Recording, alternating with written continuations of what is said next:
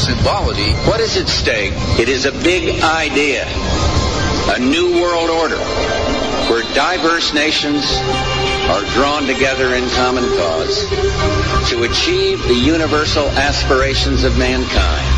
My question to you is, in any of your government jobs, have you ever been briefed on the subject of UFOs? And if you have, when was it? What were you told? Well, if I had been briefed on that, I'm sure it was probably classified and I couldn't talk about it.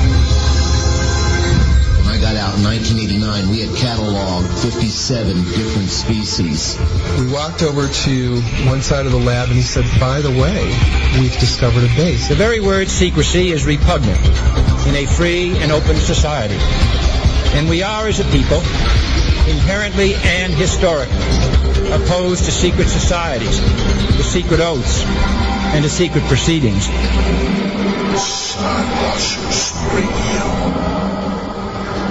Greetings and salutations to all my fellow Skywatchers, all of you listening, whether you're on Earth, whether you're intergalactically listening somewhere on a hollow Earth inside this maybe sphere, maybe flat Earth. Hey, if you're on Uranus, thank you for listening to Skywatchers Radio. Whatever way you're getting to us, it's a pleasure to have you on board here with us live, as we are every Tuesday evening at this time. That's right, 11 p.m. Eastern, and it's November 22nd, 2016. Yes, folks, Thanksgiving is right around the corner, and I hope everybody's having a great holiday season. And if you guys are traveling somewhere and you're listening in through TuneIn or somewhere, you know, like if you're on a plane right now and you're listening to the show, thank you for joining us. No matter how you're doing it, thank you for being here live with us. With me, as usual, is the one and the only, the greatest of all times. That's right, Little Pookie. What's up, Big Pookie? How you doing, Little Pookie? I'm good. I'm tired. Other than I'm good. It's funny. Somebody told me, this is a true story, by the way. Somebody told me a few days ago they were listening to the show for the first time, and they're like, you know that stuff you and that girl do, that Little Pookie, Big Pookie stuff? And I was like, yeah. You find that funny? And does it amuse you? You should create like characters out of that, man. Do like a whole like sketch on like a video sketch or something out of those two characters. Oh. And that's where I left it. I was like, okay, I'm walking away now. That's a great idea. Back away slowly. Whoa! I don't know about all that now. Okay. Well, I mean, not the worst idea I've ever heard. I'll give him that. No. There's been worse. Some of them have been actually given to us by the other voice on the show tonight. Right now, the one and only, the unstoppable, the unbreakable, the kung fu fighting, action grip having, Christopher J. Brown. What's up, buddy? Yeah. Oh, I'm not much. I'm dealing with the family drama, but other than that, I'm doing good. So much build up, and he's like, I'm not much. I'm just dealing with some family drama. When you said the kung fu thing there, I thought I'd come in there with the Choppa! You should have been like Bung's Eye. That'd be a little better. I should have came in there with the song there, the kung fu song. You should have busted out with like "Be Like Walter." Yeah, there you go. I should have played my harmonica. And played my kung fu song. That would have been really it. You should have. Why didn't you? Next time, you gotta be ready for it, man. Spontaneous radio. You never know what's gonna happen. Just in another funk. Still, I'm depressed on my daughter's bird action, so I'm still in the funk on that. Yeah, how did that happen? What happened with Petey there? Yeah, what's going on now? What happened with the bird and the cat and the what? Okay, I mean, is there something going on before you start? Is this something like a story similar to like the one in Dumb and Dumber where you sold the dead bird to somebody? Like, is that what's going on? No, what had happened was pretty bird. We live in a our house, a nicer kind of. It's fixed up. We got to but it gets cold in her rooms when you shut it up. And my daughter has 2 parakeets, and so I told her when she came home, hey, open up the door and let some warm air in there and she's all worried about the cat. Well, I said, well, go put the cat outside. I said, well, just make sure that, get some warm in there for the cool, warm air in there for the bird. Blah, blah. So she did that. And then seems legit. Yeah. Come in back to the house. Yeah. I come in there and all of a sudden I just hear my daughter screaming probably a half hour later whatever it is. And I go in there, and she's screaming, my bird, and Pinto killed my bird. And I thought that Pinto had the bird, was like running around the house with the bird, and I guess he had grabbed it and kind of had it for a little bit. She didn't know. She only heard it squeaking. The cat's very sneaky, of course, and her back was turned, not paying attention. And then she got it, and it died in her hands, and it probably broke its neck or something. But nevertheless, it was a bad deal. So I about tried to break his neck, but I grabbed him by his neck and threw his ass outside. Wanted to kill him, but he's just doing what cats do, you know. So anyway, it's a tricky thing. He's sitting here looking at me right now. But anyway, he's plotting his revenge. By the way, you know that. You know he's plotting his revenge right now. He is plotting revenge. I know that's probably what he's doing, and you know. So anyway, I feel bad. He's gonna see more than orbs when I'm done with him. This Christopher J. Brown. Meow. Yeah. So we're gonna go get another bird here on Friday. Shit. The one thing of it is they all look alike. I said we only had that bird for 3 weeks anyway. Name it the same name for crying out. You'll never even know. She'll never notice. You know. But she don't want to.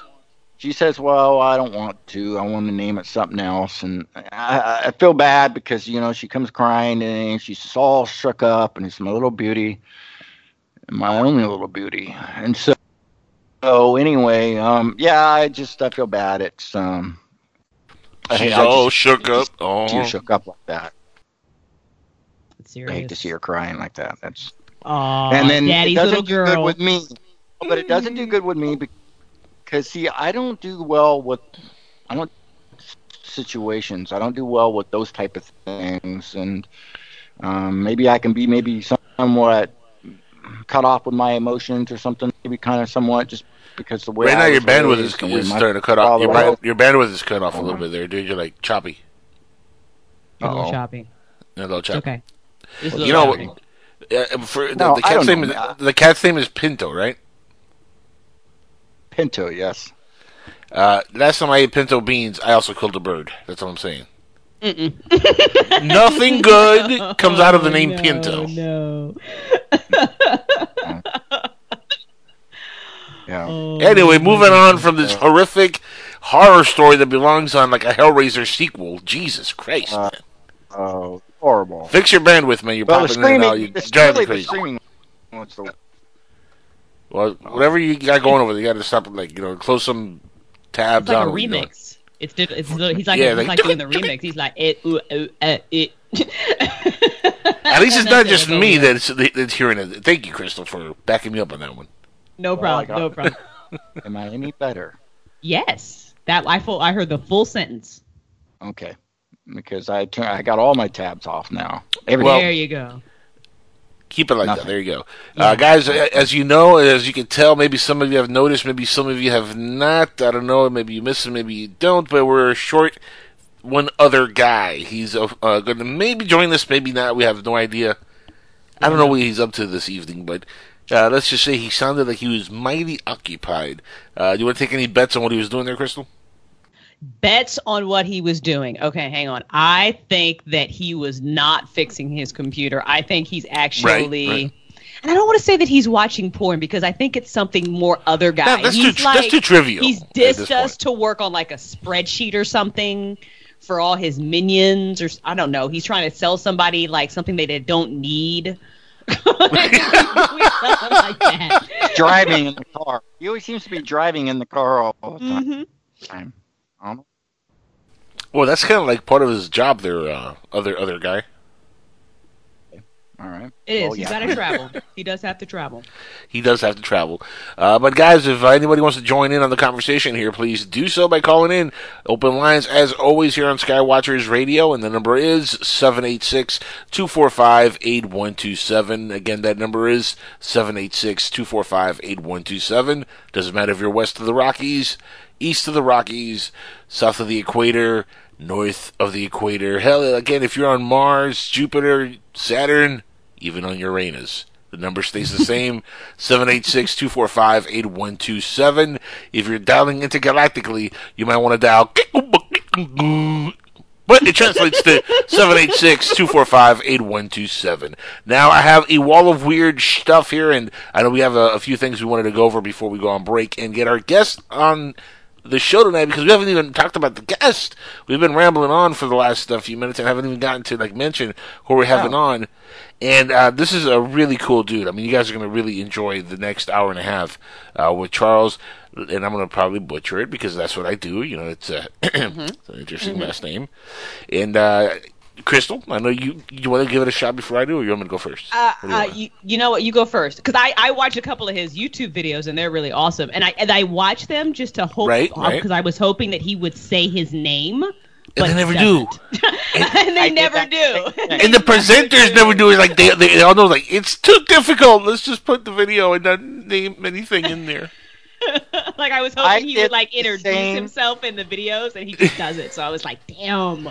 No, but look, I did the same thing, Crystal. I tried to watch the video to do that. His YouTube videos to do that same thing. So okay, go ahead. And I also watched them because I was curious, because that's like his whole bio, that he does all these awesome YouTube videos. So I wanted to be informed about the guest, but I was also hoping that he would say his name. Here's the crazy part. He was on a show that I produced a few weeks ago with Jesse and Chris Order. And was you from our radio, right? Yeah, he's somebody that I have a little connection with him with the work thing. Yeah, you booked him, And he said the name there, and we repeated the name a couple times, and it's been a few weeks, and I'm pretty sure it's Charles Lemurnier. Lemurnier? No? See, French. I swear to God, it's French. And normally when you see that EUX, it's pronounced the way you were saying it like last week. Yeah, like it's Lemure. Lemure. Lemure. Lemure. Charles Lemure. It's probably not even that pretty. I don't mean you know what I'm saying? But it's probably just like Memurex. I don't know. I don't know. Charles, we love you. We're sorry. Yeah, it's gonna be a great show either way. Sorry, Charles. It's like some names just really irk me. Like, for example, like Benoit, right? It's really Benoit. Right. It's true. What name really irks me right now? Pinto. That's what name is really irking me right now. Because he just got back from Rite Aid with some Flex 454 for his neck, because I really put the works to him. But you gotta be careful. You're gonna get PETA on your ass, dude. They're gonna come searching for you. He's beating on Pinto. Out that door like a cheap Hollywood hooker. Wow. Wow, we went from Pinto to cheap Hollywood hooker. I don't even know how we got there. I don't even know how we got there. I'm trying to find the connection, and I don't have it. Wow. I'm at a loss for words myself. Well, it made you laugh like it was supposed to. So It did. That is true. Now, check this out. Charles is a medical consultant for a multi-billion-dollar company. He has begun filming regularly UFOs from his 21st floor apartment. That's high up there. And as early as 2011, he started. Since then, he has actually put about 1,000 hours to sky watching. So he's one of us, guys. He's a sky watcher. Huh? Woohoo! Finally. And his videos have been... No, I was waiting for somebody to give me some kind of reaction to that. Actual sky watcher. Yeah, that's what's up. He's got what's some the show called? Sky too. Watchers One Radio. of his videos shows what he uses to sky watch, so he's into it. Right. I don't even know what that thing was. It looked like, I don't even know. It looked like a spaceship all by itself. It had two heads up displays and this big ass camera, and it was all connected, and it looked pretty cool. So.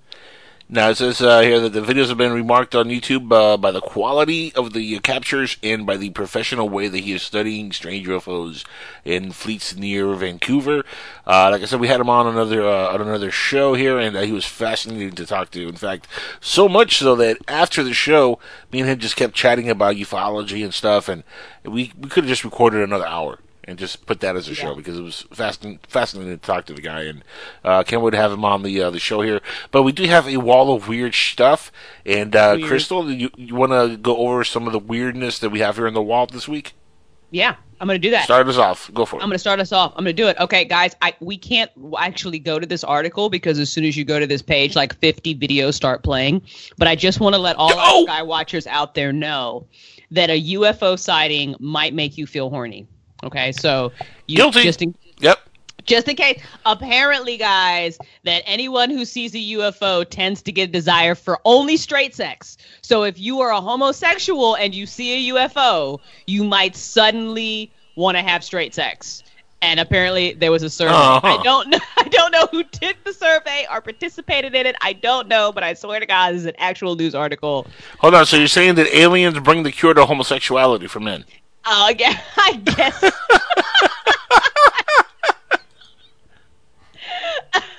I guess so. I got nothing. Wow. Going on. Yeah. Anyway, they are going to bring us some hope after all. Some answers. So horrible. They're going to lead the way from the dark side. That was I typed in UFO news in Google, and that is literally the first article that pops up. The what about? Oh my God! I'm like, really? That's not even on like page 8. That's on page. Who wrote this article, by the way? Is there like a person's name on it? Please tell me. And Global News, whose site sucks. Dear website, stop with the ads. I literally can't go there because literally 4 videos play like at the same time. It makes my ears explode, and they all have sound. I mean, this has to be this probably has to be written like by somebody named Wackenstuff or something. I mean, really. Yeah, I don't even know. Oh, Wackenstuff! Like seriously, I don't know. I'm not buying this. I'm shocked. There was a recent survey. Like what? I'm almost thinking like he just made it up. Like he asked like 5 of his friends, and that was it. And so he called that a survey, and then he wrote an article about it. So it's kind of what I think happened. I mean, who takes these surveys? Where are these surveys taken? Nobody ever fucking calls me to take a survey. You know, it's like all these surveys and these polls and political stuff. They always talk about polls, and I never get called. Who's taking all these surveys? There's billions of surveys. Jesus. I don't believe they really call people. I think that's bullshit. Can you imagine getting that call, though? I'm calling it from this office downtown. It's a big building, and we're doing surveys here for the nation, and we have some important surveys we want to go over with you. You're a citizen, correct? Yes, I am a citizen. What do you sound like an illegal? Never mind, but I am a citizen. Oh, okay. Well, I got a couple questions for you. One of the questions here is, did you vote for Trump or Hillary? I voted for Hillary. Typical. Okay, Hillary. All right. Do you believe in extraterrestrials? Yes, I believe. Okay, you believe in ETs? Okay, good. Do you know why the aliens are coming to planet Earth? Yeah, because they want to make us all horny. What? Yes, they want us all to start having lots of sex. What do you mean by that? That just makes no sense. Oh, I'm telling you right now, that's what it is. They want us all to procreate and make many, many babies. Many babies. Many babies.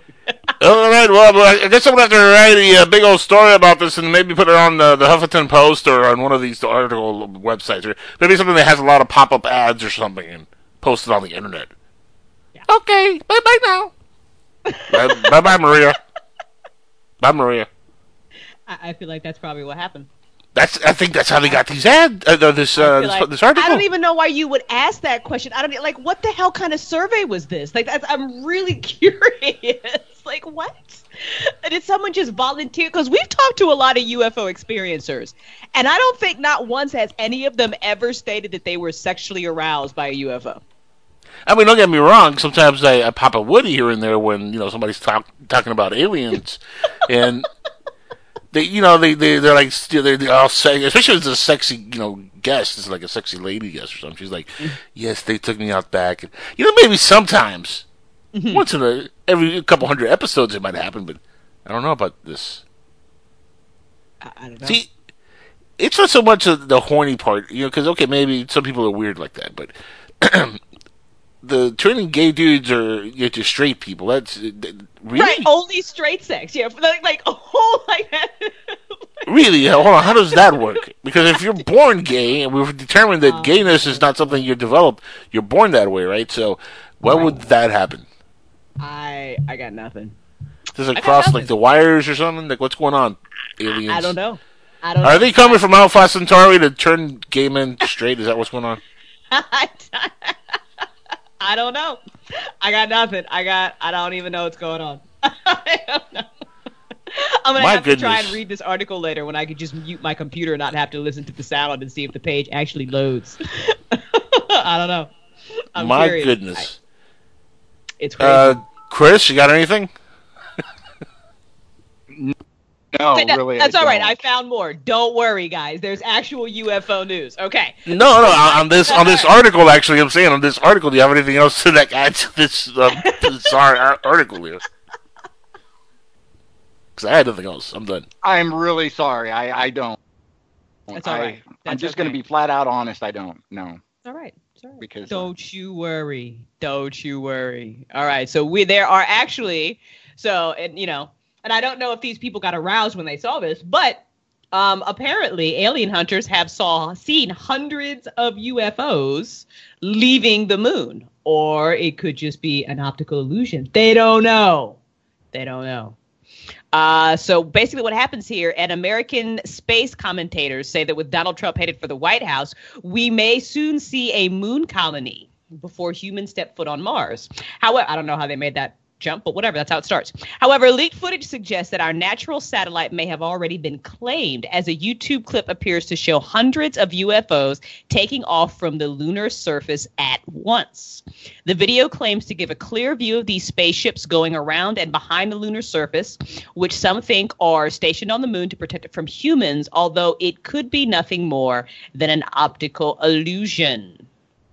So there's like a brief clip of the video. The video plays actually in the article. I have no idea what this is popping out of the moon. I have no idea. It's weird. I don't know if that's just like space debris. I don't know how that works. I am uncertain. There's a picture, and then there is the actual video at the bottom of the article. Now, did you post this on the not the Facebook, but the Skype chat yet? I did. No? It's the first article. I can put it up I'll put it in PSN chat too. Yeah, drop it in there for the folks in there. Guys, if you want to join in on the chat, go to psn-radio.com. Check out the Listen Live in Chat tab, which is on the little menu area. Or you can just find where it says Chat Live or whatever on the website. It's very easy. And join us on the Skype chat. It's a lot of fun. There's a lot of folks in there, and we share all the articles in there. I'm also going to go ahead and post it over on our Facebook account, so if you guys want to check it out over there, it's facebook.com. Look at that. Bam! Ninja. She's like a ninja. Ninja. Yeah, it's there. So, I mean, it definitely looks like there's something coming out of the moon's surface, but I have no idea what that is. I don't know. I don't know enough about space and how space debris works to be able to say whether or not it's a UFO. But it's interesting. I will say that. Yeah. The thing is, there is a lot of space debris out there. I will say that much. Sometimes we do see things in some amateurs pick up things that are just they look fantastic, but it's really nothing more than space debris from one of our missions or something. So, I mean, that happens often. And unfortunately, with cameras, depth perception is also another obstacle you have to go through. And I mean, it looks interesting. Yeah. I was about to say, it looks interesting, so I don't know. And we've done a lot of speculation about what may or may not be on the dark side of the moon, so it wouldn't surprise me, but I just don't know if this is what shows it. I'm not sure. I don't know. I mean, it kind of does look like it's rising up from the moon itself. It does. Yeah, it depends. It looks like it's falling down, but it could be rising up. It doesn't matter. Remember, space, there is no up or down. So yeah, it kind of looks like it's got a boomerang effect going. Like it's coming out, and then I don't know if it's going around the moon. If that's why it looks like it's going back down to the surface. I see what you're saying. Yeah. I mean, there's a couple of them, so I don't know. It's weird. Well, I'm not going to call bat squash on that one, just to be honest with you, because it looks. Again, it's video, so it's not much you could tell, really 100%. It looks interesting. Yeah, it does. It definitely looks interesting. Doesn't look like it's a little bit of CGI work. I mean, it could be. You never know these days, but... That's true. You know what, though? I almost think if it was CGI work, they'd do a little bit better job. But, I mean, it could just be lazy CGI work. Yeah, that's true. No, if you're going to go to all that trouble to CGI something, and you might as well just CGI it. Yeah, make it look superstar. Yeah, superstar. Like it looks in Hollywood. All right, what else we got in the Wall of Weird over here? Over on the Wall of Weird, we have that a U.S. Air Force veteran's UFO video was sent to NASA for analysis after a supersonic object was filmed. Supersonic? Supersonic. Okay, so the U.S. Air Force veteran based in Iden, North Carolina, filmed the fast UFO using a camera mounted on the drone. The 59-year-old sent the footage to the U.S. base. They sent it to MUFON for investigation. And in a report to MUFON, we all know what MUFON is. He said the object sped around 1.2 miles just in 1/3 of a second, meaning if correct, it traveled at around 13,000 miles per hour or 17 times the speed of sound. Right, super fast. Wow. That's fast. Open Minds TV, which reports on interesting MUFON cases, said the mysterious object was filmed flying at just about 50 feet off the ground at that same speed. Said the witness had 20 years of experience with the United States Air Force. He filmed the UFO at 2:12 p.m. on October 26. The UFO video was captured with my DJI Phantom 3 professional 4K aerial camera. I don't know if that makes any sense to our UFO hunters, but that's what he used. It sounds legit, though. Yeah, it does, doesn't it? So he sounds filed like a bad motherfucker right there. Sounds good. Like we need to get one. He filed a report with MUFON, and they notified NASA and sent them a copy of the video. So we'll see. And the actual video is not in this article, which I'm sad about. Why can't we see the video? I want to see, but that's what happened. Somebody took that video. I know. Yeah. We'll have to keep an eye on that case. That's interesting. And I would think a U.S. Air Force veteran knows the difference between a plane and a drone and all that kind of stuff. So maybe it was a UFO. I don't know. Mm-hmm. We'll have to see. That's very interesting, though. That's a good story. Very interesting. Okay. This one's just for the other guy. I have to do this one. I'm going to skip ahead. Hang on. Where did it go? There's an alien on Mars, guys. Uh-oh. Finally. Oh, snap, y'all. There it is. I stuck it in chat, Windows, doing it, did it. There they are. Okay. So apparently, aliens investigators of the internet have spotted what they say could be a living member of the same species, such as the bizarre 6-inch skeleton that was discovered in Chile's Atacama Desert that spurred claims that extraterrestrial visitors had crash landed on Earth. Well, they claim to have seen that cute little alien, or that weird-looking short little alien, on Mars. So just a few feet away from NASA's Curiosity rover, YouTube user Paranormal Crucible claims that a tiny humanoid alien can be seen spying from behind a Martian rock. The original image was captured by the Curiosity rover's Mastcam, revealing the rocky landscape of the red planet. But at the bottom center of the photo, Paranormal Crucible claims to have found something strange. He's colorized the images and added eyes to the head so it's easier to see, but everything is there in the original. So you can see both the original and what he zoomed in. So now his little zoomed in image, I kind of see what he's saying, but when I go to the big Mars picture, I can't find it. I can't find the alien. I'm looking too. I'm like, I'm looking, and I'm like, I don't see the alien. I see rocks. I see no trees. Rocks. No trees. I see an orange sky. But I see no aliens. I don't see the aliens. No aliens in front of my eyes. I don't see. I'm even trying to you click on the big picture and then I'm squinting my eyes. I'm trying hard here, y'all. Find that rock that he says it's behind in the big picture, and I'm not seeing it. I don't get. Hold on. Why would the alien be hiding on a rock like that? First of all. Well, I mean, maybe he was just walking across the desert, or maybe he came to check out that rover. He was like, yo, what's up, rover? Why are you all up in my alien space? Oh. He was in the desert. He could have been with a horse without no name, walking in the desert. Who knows? Oh, yeah. I don't know. You know what? And even with that blurry image, I don't know how he would correlate that to the alien skeleton that was found in Chile. I'm not quite sure how. I mean, yeah. I'm not quite sure where he gets that from, so I think he kind of reached a little bit. And I really wish I could see the alien in the big picture, but I can't. Mm-hmm. I looked. I can't. I don't know if you guys... It's like, where's Waldo? I don't see it. Yeah, I'm not sure about this one. I'm very close to calling Bat Squatch on this one, guys. Honestly. Yeah. I'm not... In Bat Squatch. Like, okay, so maybe over. I'm trying to find that rock because if you stared at it. Yeah, I know if I stare at it long enough, maybe. Yeah, but here's the thing. I was squinting my eyes. I was giving it all she had, Captain, and nothing. I know. Maybe we gotta put it in Photoshop and zoom in. Maybe. So. Keep looking, UFO hunter, because I don't have the patience to stare at these videos and try to see something. I at least gotta give these guys props because I like it. Nah. Really was unidentified. That is completely unidentified. So if you guys listening see the alien in the big picture, let us know because we don't see it. Mm-hmm. I'm missing. I see rocks. I see a lot of rocks. I don't even see a shadow. Like I'm looking for maybe alien shadows on the ground by the rocks. I got nothing. I don't know where he got this from. Mm-mm.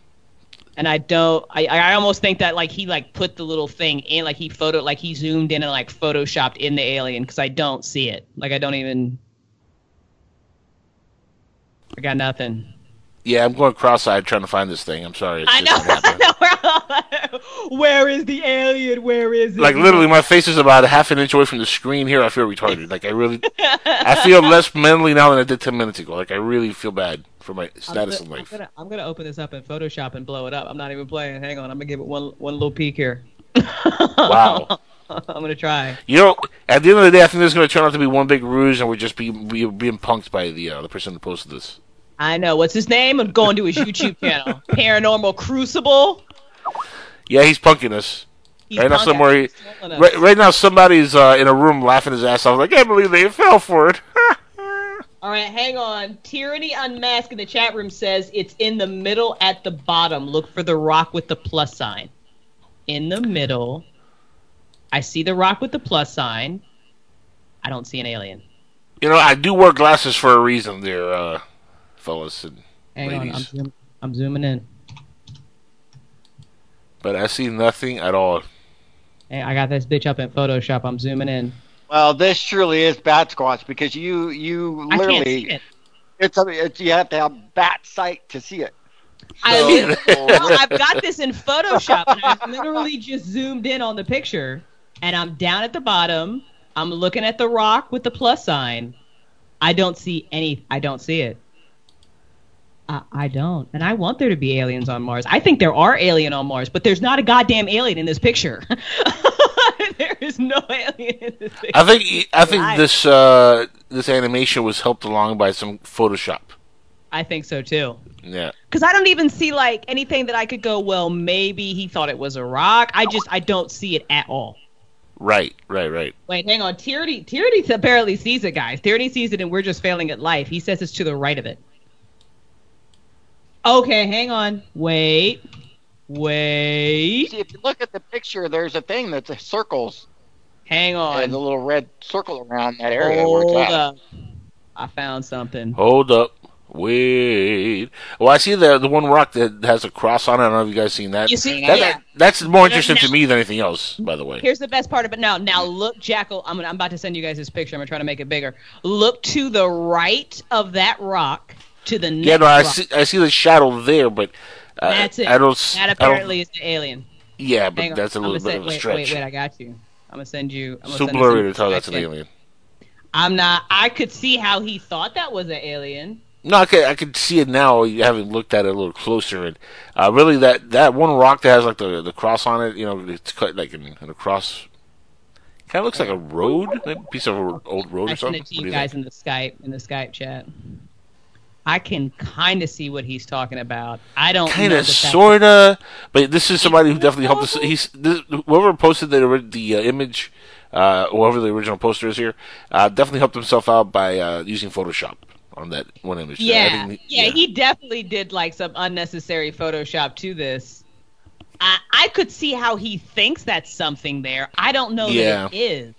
I'm not sure. I'm more intrigued by the debris on the other side of this thing, there's stuff there that looks mechanical, almost machine made. Look at that. Yeah, that rock is interesting. That is a very interesting rock. Look at not only the rock with the two lines. Look what's on top of that rock, and look at the way it's designed. There's almost like a design to it. You look at the other shard, the other piece on the ground. It looks like it's almost like a corner of something that broke. There's got to be so much cool shit on Mars. I swear to God, they're finding stuff and they're just not telling us. Of course. I know they found this. All kinds this of looks like on debris from a building or something, like an old building. This whole area does. It really does. It looked really like does. it. Yeah, it looks like it used to be something, and now it's just worn down by time. Now it's just a pile of rocks. Now it's just a pile of rocks with a not alien or maybe an alien. I don't know. Well, I'm gonna go. The other guy. The other guy would be like, it's an alien. Oh. I'm gonna go half. Look, I'm gonna go. R2D2 should be trolling along on there. That's probably who that was. But I'm going to call half bat squatch on that one because I don't think there's an alien per se there, but there's definitely some to that image, which is pretty damn interesting. So Indeed. Mm-hmm. Indeed. I agree. I'll leave it at that. Guys, we got to hit break here in a few seconds. We have our guest waiting in the wings, and Charles Lemereux? Lemereux. There we go, Lemereux. There we go. I think that's what it is. I'm pretty sure. He will be with us, and if you guys want to join in on the fun, call in 786-245-8127. As always, this is Skywatchers Radio, so stick around. We got a lot more to talk about after 2 minutes. Be right back. Don't go nowhere.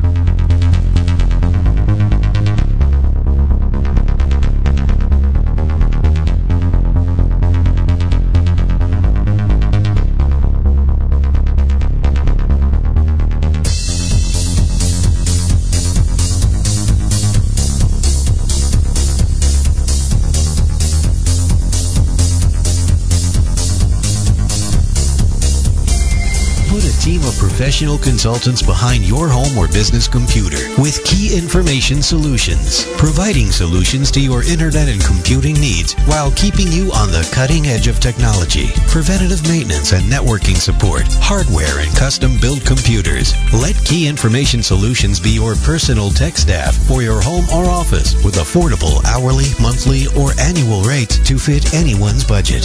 Call Key Information Solutions now. 954-973-3374. That's 954-973-3374. Or visit keyinformation.com. Here's a riddle for you.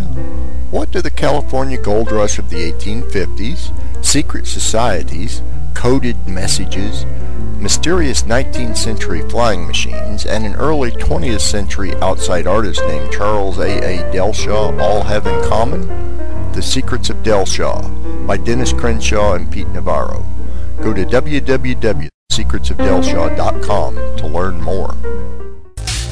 All right, everybody, welcome back to All Technical Tuesday here on Skywatchers Radio. Had a little technical issue there with Skype. Skype has been doing like so many upgrades. I wonder if they're like upgrading or they're just trying to kill me. They're trying to like murder me. They're trying to give me a heart attack in mid-show. Is that what's going on here? They don't know what they're doing. They have no idea. They're just doing it. Oh, my goodness. Oh, my God. So terrible. Hate Skype. But you know what I love? I love our guest, Charles Lemereux.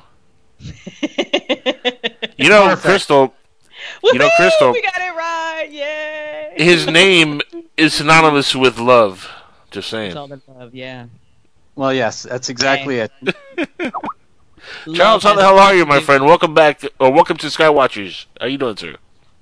Yeah, I'm doing great, and really thrilled to be on this show. It's a great name, Skywatchers. You got to love it. Skywatchers Radio. Absolutely, yes, it's how we roll. Now, Charles, this is how we roll. But I've done a little sky watching myself. I've done maybe a few hundred hours. I will say I've logged in, sky watching. You've done over 1,000, maybe more than that at this point. How many hours have you logged in so far as an actual sky watcher? Actually, skywatching 4 UFOs since 2010 through 2011, close to 2,000 hours. Wow! And that's when I first started. The first 2 or 3 years, on the clear nights, I would do the whole night. I'd be out there for 5, 6, 7, sometimes even 8 hours until the sun comes up, and I was really, really obsessed with it because I was seeing some strange things and I wanted more and more. It became a real obsession. Because once you see something that is totally not supposed to be there and it's not far from your camera lens, you want to see more. You want to know what it is. So I would say very close to 2,000 hours. And it's just the only times I don't skywatch is when it's raining, like right now in the Pacific Northwest. You know how it is. You can't. Wouldn't that be a good time though? You would think that would be kind of a neat time to skywatch though when it's raining.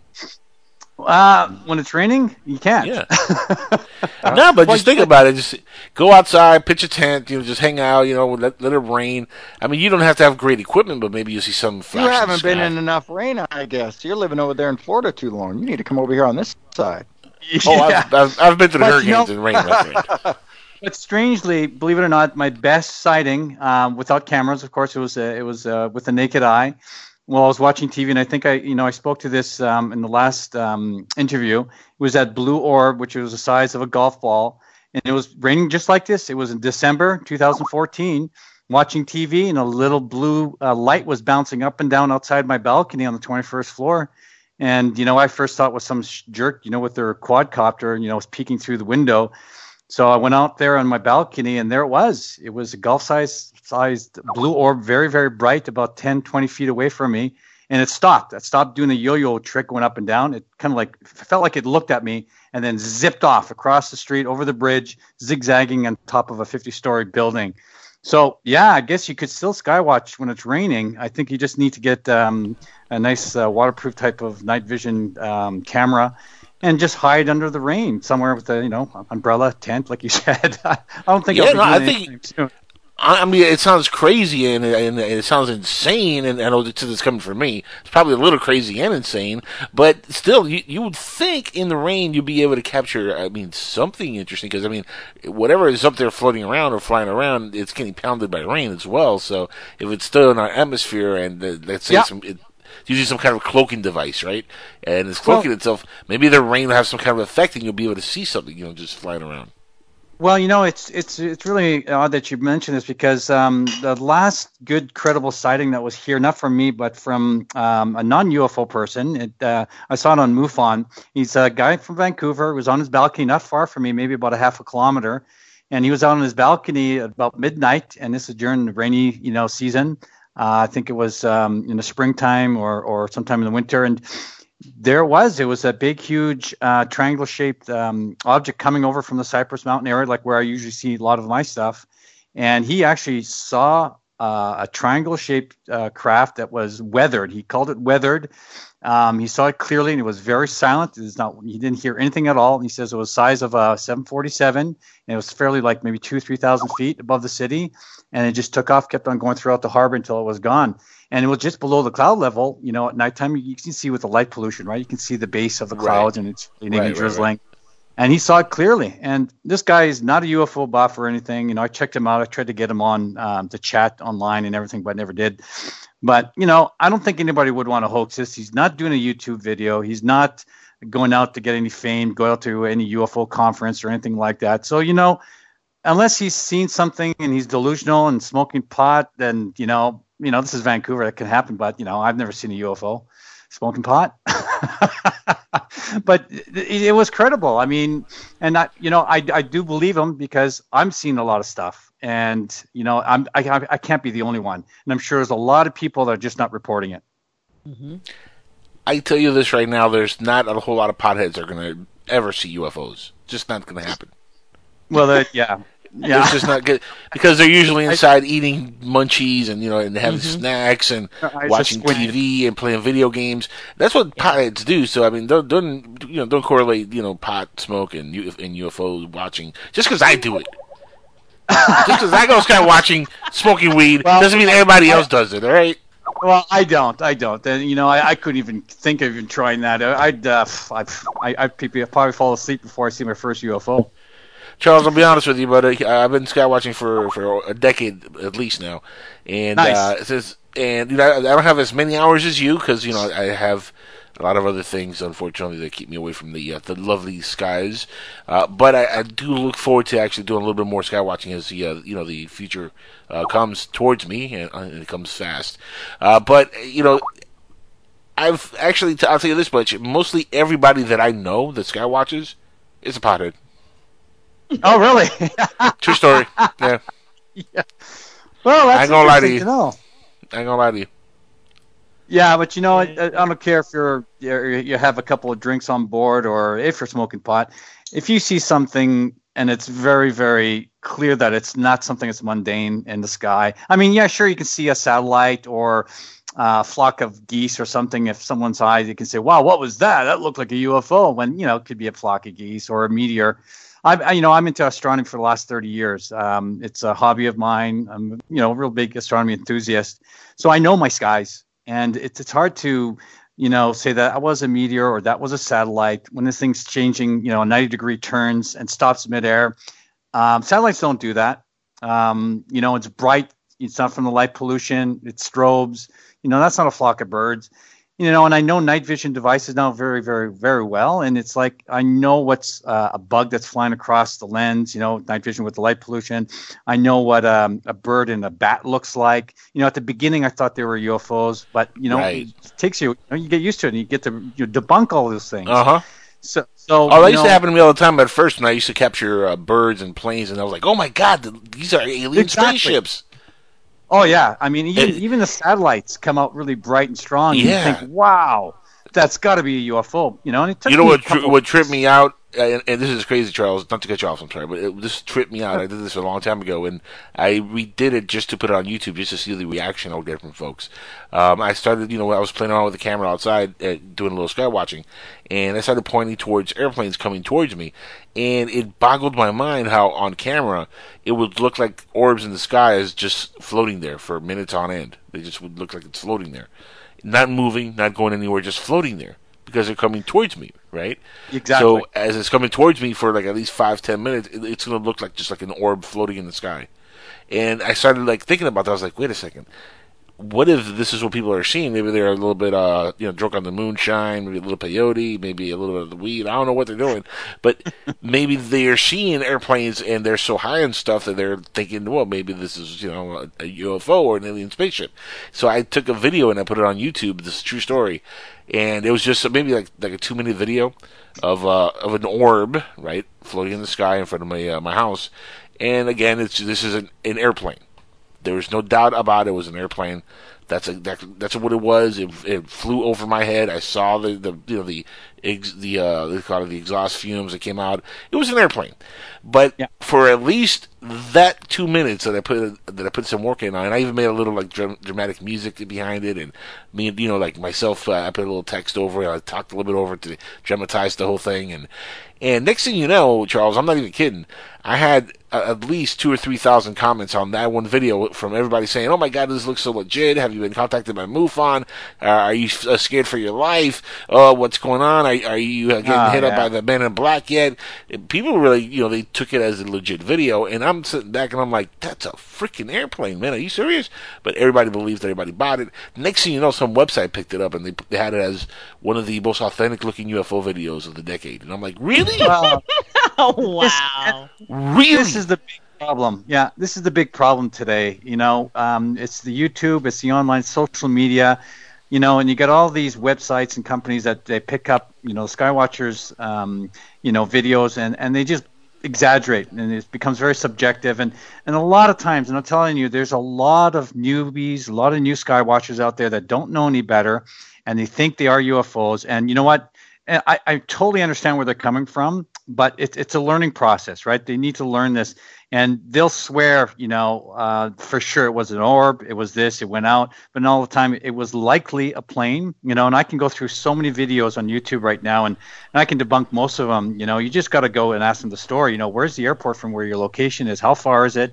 How long did you see it in the air for? Where did it go? How did it blink out? Did it fade? All these questions you ask, and they don't ask these questions themselves. They see something, it looks something that they've never seen before because they've never looked in the skies before, right? They're just starting to look at the skies. That's human nature, right? We look straight down. We don't look up, usually, unless you're doing a little sky watch looking at the stars.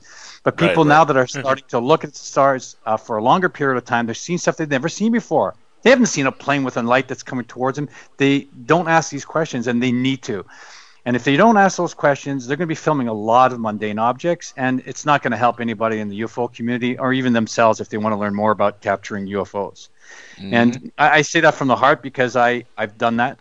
for the first couple of weeks doing this UFO thing with night vision, I blundered away like, wow, I thought that was a UFO, and I posted it on YouTube, and oh my God, I was wrong. After a few months later, I realized after learning and seeing and debunking my own films that no, this is this. So I could say to straight up with you guys right now that I am an expert at this now, because I've been able to debunk a lot of stuff that normal people will think it's a UFO.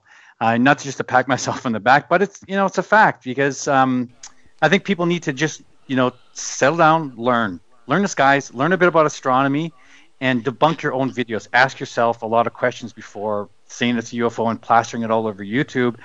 Because once it gets on YouTube, if it's a real sighting or not, it gets lost.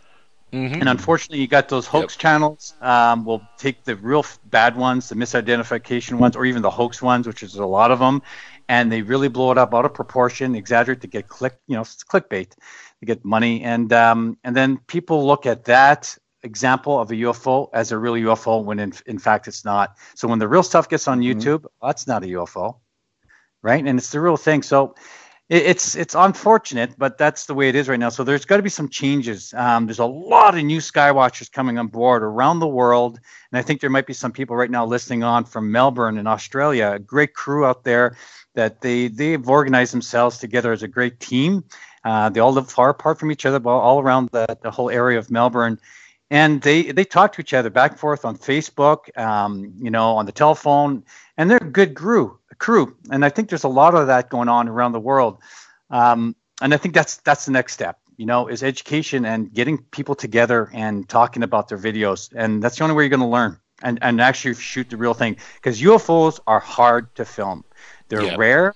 Look how many hours have I put in. Yes, I got a lot of videos, but that's a lot of hours of filming. Yeah. That's a lot of hours out there. Yeah. If there were that common, I'd have thousands of videos. And I don't care what anybody says. There's no way people are filming hundreds of videos or hundreds of UFOs unless they're spending tens of thousands of hours in the last 30 years. But that doesn't happen. Unless your life is literally sky watching every single night. Yeah, there's a good chance. It's hard. It's hard. Yeah, my last 15 months, I had nothing. And I was out there almost every clear night for at least 3 or 4 hours, till 3 or 4 o'clock in the morning. Sometimes a little later. Sometimes, I'd only do about an hour. And I had nothing for 15 months. And then one night in June, I was out there for not even 20 minutes. Bam! If you've seen my video, The Orange Orb, there's 2 of them that came over from the harbor in the inlet in Vancouver at about, I don't know how many hundreds feet up. It was over the buildings anyways. It could have been 1,000 feet up. It could have been 500 feet up. But it was fairly low. And I think you've seen it, right? And it came around, changed directions, came around the buildings, came down, descended. It was moving in an intelligent manner. And it came around the balcony, on someone else's balcony across the street. That's what they used to do with me, right? They used to come in from the inlet, from the harbor, and come swooping down from the top of the building, sometimes really fast, zigzagging, taking all these strange degrees, turns, 90 degrees, this and that, stop midair, and then they disappeared. All of a sudden, they come right close to my balcony, really slow, like they're checking me out, and I film it. So it's a rare thing, but that's what I call UFOs. Those are actually orbs, right? It's an unidentified flying object. Now, do you think inside these orbs, do you think there's like little people walking around? Do you think there's drones? I mean, what do you think these things are? I don't know. If it's hard to say. I mean, there's a lot of people that say that these things, they're holding some little aliens in there with little spacesuits. I highly doubt that's the case. Little tiny fellas. Yeah, I don't know. Really, it's a phenomena. It's literally a UAP. It's an unidentified aerial phenomena. Or unexplained. And when I saw the blue one the size of a golf ball, and I've seen them from a golf ball size to a beach ball, nice big beach ball, on Miami Beach, people playing that big size, And sure, the big beach ball one, if they're really small aliens, they can probably fit in that craft. But do they morph? Are they just portion of the actual craft itself? I don't know. But the golf ball size one, for me, it looked like it could have been a probe of some sort, or maybe it's something else completely different. See, let me tell you something, Charles. I don't know if you're familiar with the movie Phantasm, but if I see a little small orb, circular thing coming flying at me, I'm running, because I've seen Phantasm. I've seen how that shit ends. Well, you know, Wow. you've heard the stories of the Skinwalker Ranch, right? With these Yes. orange orbs running around, and the dogs are getting fried by them when they're chasing them. So, is there, you know, that from all accounts, it sounds legit. These are legit stories that really happened. You know, there's orange ones, there's blue ones, there's multicolored ones, there's transparent ones that are just white, and they're like invisible, like a mirage, right? It's like Right. Predator. I mean, we talked about that earlier. You know, they're just sitting there in the sky, and I can pick them up with my night vision. It's like a ripple in the sky, and then when I hit it with the laser, boom! It illuminates the whole. You know, it was the size of a basketball. So there was an object there, and it was solid, or at least it absorbed my laser light. So I don't know. It could be a whole bunch of different things, or it could be just one phenomenon we just don't know anything about. And then right now, I think that's where we are. Charles, I know you're familiar with Chris Brown here, one of the co-hosts on Skywatchers Radio, who has one of the probably one of the few. It wasn't an abduction, but one of the few contactee kind of stories where he was, you know, a witness to an orb. And it's one of the few stories that I've heard in the last few years that actually made me, you know, not question it because of, you know, the incident, the way it happened, the way it went down, who was there with him, and the fact that it kind of like it sounds too real to be fake. You know what I mean? And Chris, I know you're on the line. Chris, I mean, your experience, have you, and you know what you saw? I mean, have you ever wanted to see anything like that again? I mean, have you had that thought at all? And have you, you know, at any point in time, looked at what Charles has worked on and said, man, my orb is very similar to what he's talking about? Chris J. Brown, unmute. Unmute now, Chris J. Brown. I'm telling you, he's on mute. He's on mute. In a minute, he's going to come back and be like, I'm sorry, I was muted, damn it, and I screwed up. And he's muted. He's for I sure. think he's sleeping. I got to learn. Beating up the cat. I definitely need to hear his story again because I know it's really interesting, and there's a lot of abduction type stories and. Well, he was in the woods, and just to give you a brief summary of what happened to him, he was in the woods with his son, and they came across this orb in the middle of the woods, which was an orange orb, like you mentioned, and it had a red center, like almost like a plasma, like melting type of thing. Yeah. And very interesting story. What sells it for me is his son was there. Mm-hmm. Yeah, and witnessed it. Yeah, and his son, I mean, we had him on one of the shows. He spoke out and told us exactly what his experience was. And we're talking about a kid. When you involve a kid, you know, that to me adds a little bit more credibility to it because kids are not good liars, first of all. When you talk to a kid, you can kind of tell when he's fibbing, you know? And there's honesty coming from this kid, so.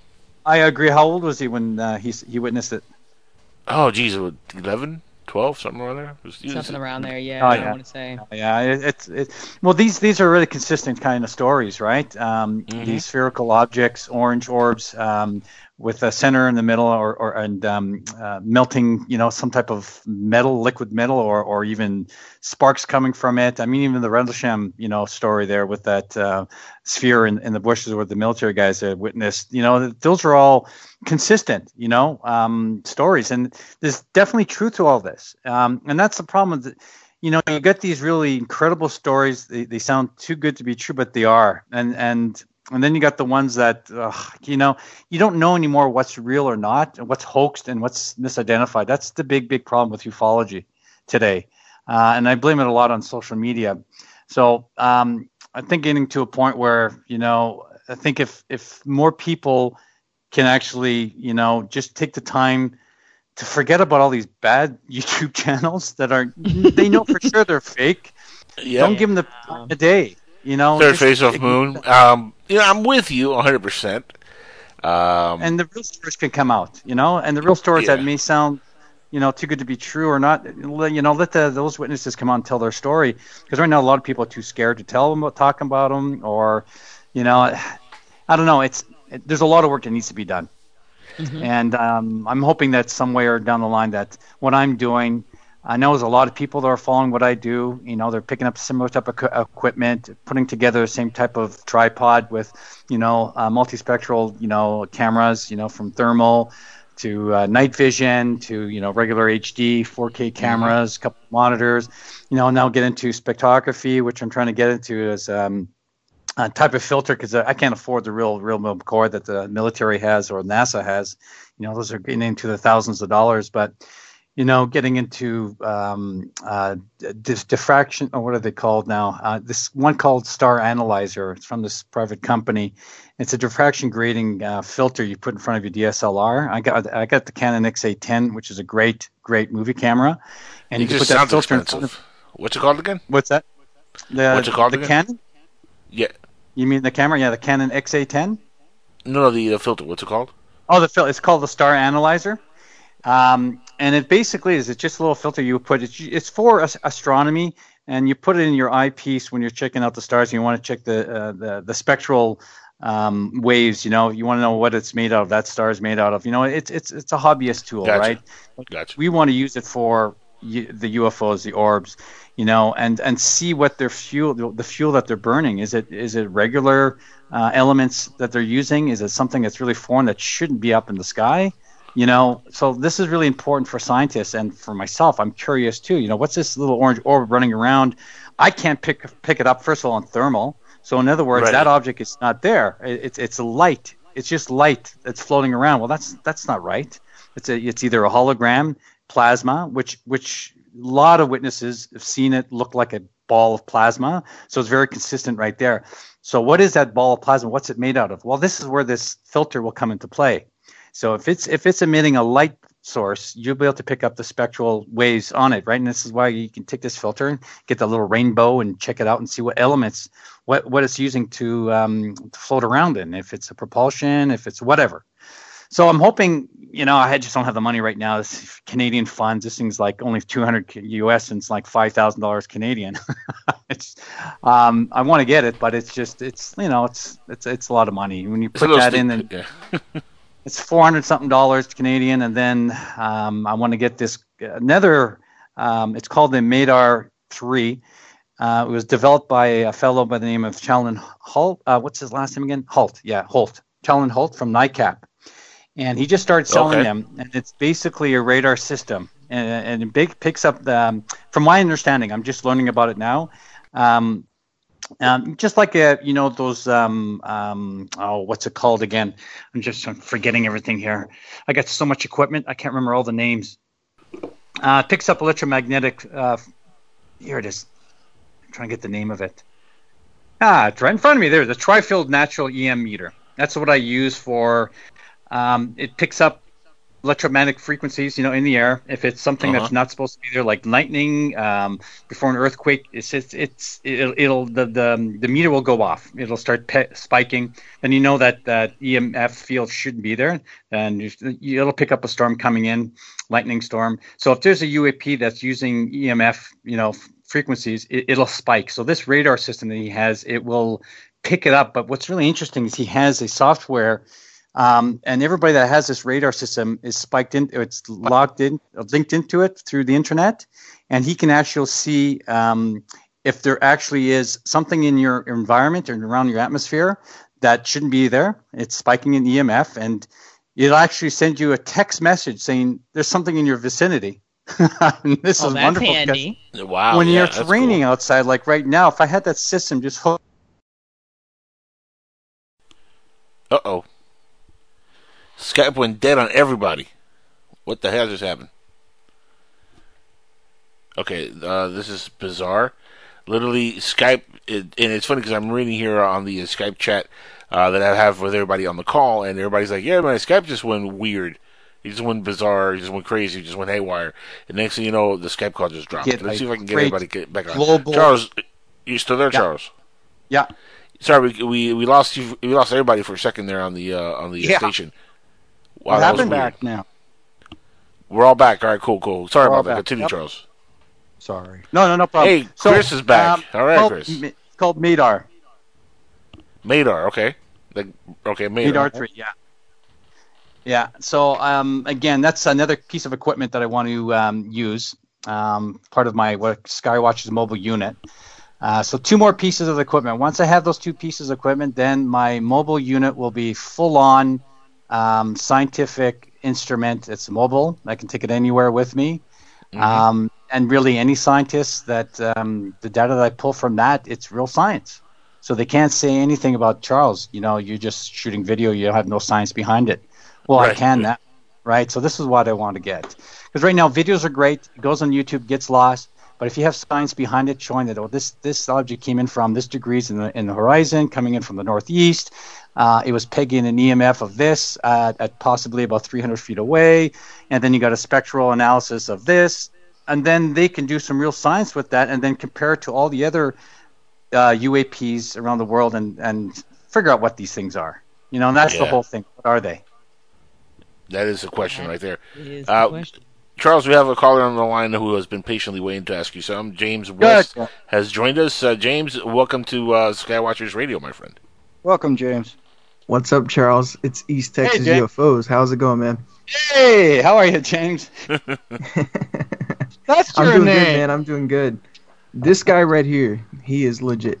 You're not going to find a more legit guy on the internet. I promise you that. Oh, thanks, James. Appreciate that. That's serious. Yeah, man, it's good to talk to you, Charles. How's it going? Oh, really good. How you been getting anything near? I haven't seen you on Facebook or on YouTube for a while. Has it been quiet over there? It's been deader than a doorknob, and like you were saying earlier, the better you get at identifying things, the less you actually see, because you can knock out all the faulty stuff, and you don't put anything, reaching on the internet. you become more self-conscious of what you put on the internet. Absolutely, and trust me, you have right now. How many months I haven't seen you on YouTube? So you have a little lull right now. Trust me, it'll come back. It did with me, and I was so surprised. I thought they were gone. I'd never see a UFO again, and bingo, boom! They had one of the best orb videos I've had in probably 3 years. So hang tight, they're coming back. Oh yeah, there's always those cold spots, and it comes back. For sure. Yeah. 15 months for me was a real cold spot. I was freezing. I didn't think it was ever going to come back. Well, that's great. I really appreciate that, James. Yeah. Awesome. Yeah. Awesome. Well, there you go. Do you have anything else? Oh, James? I was also going to say what the Jackal was saying about filming the planes. I think you and I are familiar with that when all these different people were posting. It was like a wave that came in all of a sudden. Everyone just started posting those planes. And, sorry, continue. And you and I both know Alison Crusoe, right? Yeah. Right. And that hurts her, and that was hurting me because we were actually filming something a lot more to it. Yeah, and that's it too, and that's great that you brought that up because unless you're really good at you've been doing this for a long time, it's hard to know the difference, between a plane that's coming towards you or the actual real phenomena. And I think, once you get good at doing it and you have your camera in your hand and you've been filming these for a while, right away within seconds, yourself, Alison Cruz, myself, that that you're filming is the real thing. And that's where, again, that spectral analysis, getting a spectroscopy, sorry. You sound like me tonight. Getting a spectroscopy, yeah, I know, thank you. Getting a spectroscopy or a filter, which I'm getting, which is a star analyzer, is a much safer word, filter. Yeah, there you go, filter. You'll eliminate, the mundane right there immediately. But you won't know right away the first couple of minutes if you're a newbie. You and ourselves, we'll be able to figure it out, especially if you have a zoom camera. And then that's really important too. If you just have an iPhone, a smartphone, you're not going to get the best detail. You're not going to get the definition. It's, optical zoom 80 times, 100 times. A telescope when you have a stationary object, that's the best way to go. Mm-hmm. And you've done it for a while now, James, so you know what I'm talking about. For sure, man. Yeah, but I just wanted to make the point that there is an actual phenomenon where UFOs do things where they try to mimic man-made objects to kind of blend in with the surroundings, but at the same time they're breaking the laws of physics and doing things that a plane could never do. But they're usually at the tops of trees and things that are breaking FAA regulations and other things like that. Yeah, and I know you and Allison have filmed stuff like that. I haven't yet. Mine has just been total, mostly just orbs. And of course, and I was able to find orbs because of your tactics. With your awesome setup that you had, we were able to pull together and try some of that and capture. So you got a few. orbs. You got to send them. You got to put it on YouTube, or just send it to me. Yep. Yeah, I can see them. Yes. See them, man. I'm into the orbs. Yeah, I want to see them too.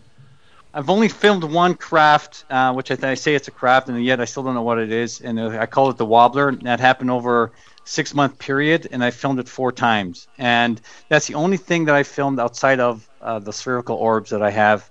And I think it is a ship or a craft, or it could be a military drone. But this thing was wobbling and spinning and going at different speeds and changing direction. I don't know of any kind of smart drone the U.S. would make that would wobble.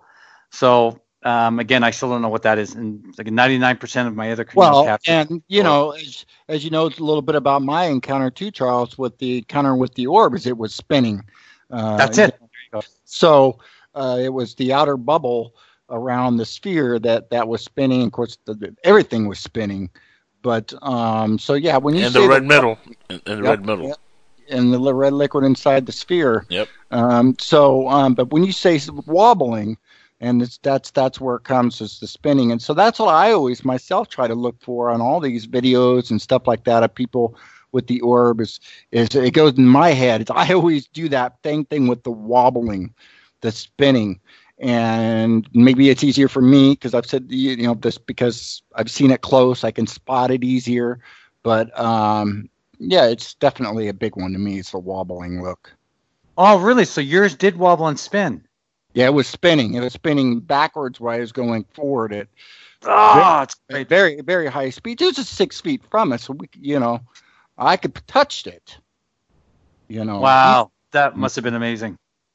Yeah, it was. It's really been it's been a stressful thing, but kind of too. It's been amazing but stressful. But the spinning was going, I mean, like say, I couldn't say how fast in the sense it was spinning. It was spinning very fast, but yeah, that's a very distinctive thing with me when people say see these orbs and stuff like that. It's always the first thing I ask is that, because well, you saw my wobbler one, right? It's hard to see it on a compressed video that's on YouTube, but on the raw video that I have here at home, and I play it. I keep on playing it like once in a while. I just go through it, and I just trying to figure out what this thing could be. It was spinning, wobbling consistently on its axis, and even had like an optical illusion to it where it looks like it's spinning in the reverse, but it's not. It's like a top, right? When a top's starting to wobble down. It looks like it's spinning the opposite way, but it's an optical illusion. Like it's really also spinning backwards while it was going forward. Exactly. That's what mine was doing. The wobbler, and clockwise, really. Yeah.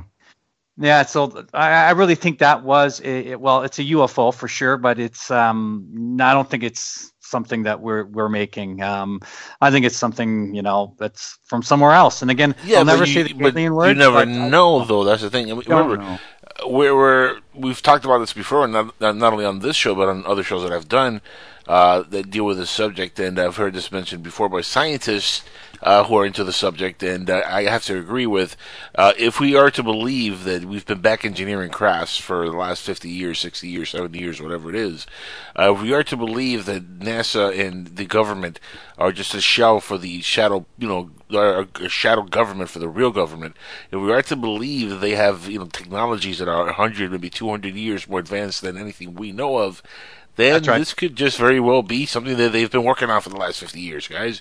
And we're all quick to jump to like, oh, it's an alien from Alpha Centauri. Well, that's it. That's exactly true. Well, that's what I said. It seemed very alien. What I seen the technology in the sense where. Remember, if you go and I hate to use I hate to use this, but if you go back 100 years in time with an iPhone and you show that off, people will be like, "You're an extraterrestrial." My goodness, wicked wizardry that you're showing me here. What is this thing? Well, that brings up a very interesting question, though. So, assume that so let's just entertain that for a second. Okay, they're government made. That's what these orbs are. Let me ask the orb hunters out there. I mean, are they over an interesting area? Is there? I mean, like, what kind of data would the government be collecting? I mean, I'm not saying they're not, but if they are, then what are they doing? Well, you know what, Crystal, I don't think, and I think what people are thinking more so is the nuts and bolts type of crafts are possibly man-made or government-made or military-made, not the orbs. I think the orbs, and this is where it gets really interesting. So you got this phenomenon, and I can tell you right up front, there's no way in hell that this is a government man-made object. These orbs, when it comes, I've seen it almost 10 feet from me. This thing was, if anything, I would go more spiritual based, something more of an entity, more of a, if you're into the spiritual thing of the ghosts or whatever, they would. I got that feeling too. Yeah, it's either more that. Yeah, but based on what? On what though? I mean, on what are you basing it on? Just instinct? Is that gut the feeling that you get when you're around? Well, yeah, that'd be it was amazing. It was an amazing sensation. First of all, it felt like somebody was there. It was. There's 2 episodes I had. One that was the first time I ever did this in 2012 that changed my whole life. That got me into this, really into this obsession. When I said at the beginning of the show, I had this one orb, and it's called the Amazing Energy Orb. That's on my YouTube channel. It's a really badly degraded video with night vision because I had a shitty DVR. And it came about 50 feet from me, and it looked like it had all the spikes in it, like a plasma ball. It was a weird object, but it came by so slow. It felt like, I even said on film, I go, what are you? Who are you? I felt it was a person in front of me. I felt a presence. And it changed me, and I won't go into all these details, but strange things happened to me over that month period of time. And it wasn't just my psychology, man, my brain thinking my UFOs, aliens, and all that stuff. I had, high strangeness happening to me. I think we talked about that in the last show. My doorbell went off, at the front lobby there. There's no way that it would 3 nights in a row, wake me up at 3 o'clock in the morning with a CCTV camera there, nobody pushing the button. I had lucid dreams, waking up sweating, can't remember what I was dreaming about, but well, you definitely you were having some paranormal activity for sure. Yeah, totally. Yeah. So, and then this blue one really just knocked my socks off because it was so close to me and it was bright blue. There's just a blue light. It's like a flying LED light. That's all it was. And I saw it close enough that there was nothing in there. It was just a light. It was a light, and it was strong, bright. And I forgot to mention that when it did zip off, went over the bridge, it was at the top of the building. It was a 50-story building. It did morph into a larger size sphere. It was a lot, almost the size. I think it was bigger than a beach ball. I can't tell you exactly how big it was because I had my camcorder on it. But as soon as I hit record, it blinked out. So, major coincidence, or did it know I was taking a video of it? I don't know. But it was a lot larger. So it went from a small golf ball size to a huge beach ball size orb because it was so bright on top of the building. And I'm talking it was 400 meters away and 50 stories, so 30 stories higher than where I am at. And it was really bright on top of it. And I was zooming in and I go, holy jeez. And I was just so hoping to get the video of that because it would have just, blown some socks off for other people because it was right there. That blink out thing that Charles was just mentioning, where they blink out, that's happened on 95% of the close orb video or close orb encounters that I tried to film. Literally, you can turn as fast as you want to, but on 95% of the ones that I've tried to capture in my area, they blink out instantaneously. Well, and I think that's very common in a lot of orb people who witness these orbs. They come around, they're bright, and they just blink out, and then all of a sudden they're in another spot of the sky. They blink out, or they blink consecutively, and then they blink out completely. And then there's so many variations of these orbs stories, and they're all true. They're all very consistent from everywhere around the world. I can't think of one spot that someone had an orb encounter that was really legit, a credible person, a skywatcher, that was something new. It was just, I don't know, the behavior. It's very intelligent-like, almost animal-like. That's how I put it. But you're saying also it's very spiritual. So I mean, are we talking about are these spirit beings or angels? I mean, are these aliens from another dimension? Are they aliens from another world within our own dimension? I mean, what exactly do you think they are? Well, if I was going to guess, if I was going to put, if I was a gambling man, which I am, a huge gambling man, we'll go into that. That's how you make a living. That's how you do it. I would say I would put my money on something more around here, an entity that does not necessarily come from a different planet, but more Earth, spiritual Earth light. Something more based here. It could be an alien that's been here all along from day one. Okay. So I'm saying before our time. So well, if it's been from Earth, I don't know. Yeah, but if they've been here since before us or since day one, are they really alien? No, and I think that then I would probably go with that more than coming from somewhere else, or it's again wormholes, different dimension, coming from a different parallel universe that they can open up into our universe, which is probably parallel, which is the Earth and the different parallel universe. Right. And they can show up, boom, and then this is a probe. But who's monitoring the probe? But who's that's the question. Yeah, and I can't answer that. I can't even gamble on. I wouldn't even put money on that. I wouldn't know.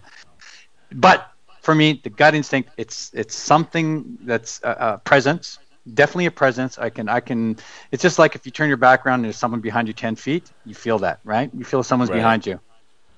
Hold on. I was and as you say that, there's like a cabinet that just opened up in the other room, and I heard it, and it just freaked me the hell out. Just saying.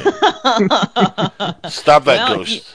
Angel, you've been asking to be visited, so you gonna get to I'm choose not even kidding. I heard click and something opened. Hey Charles. Yeah.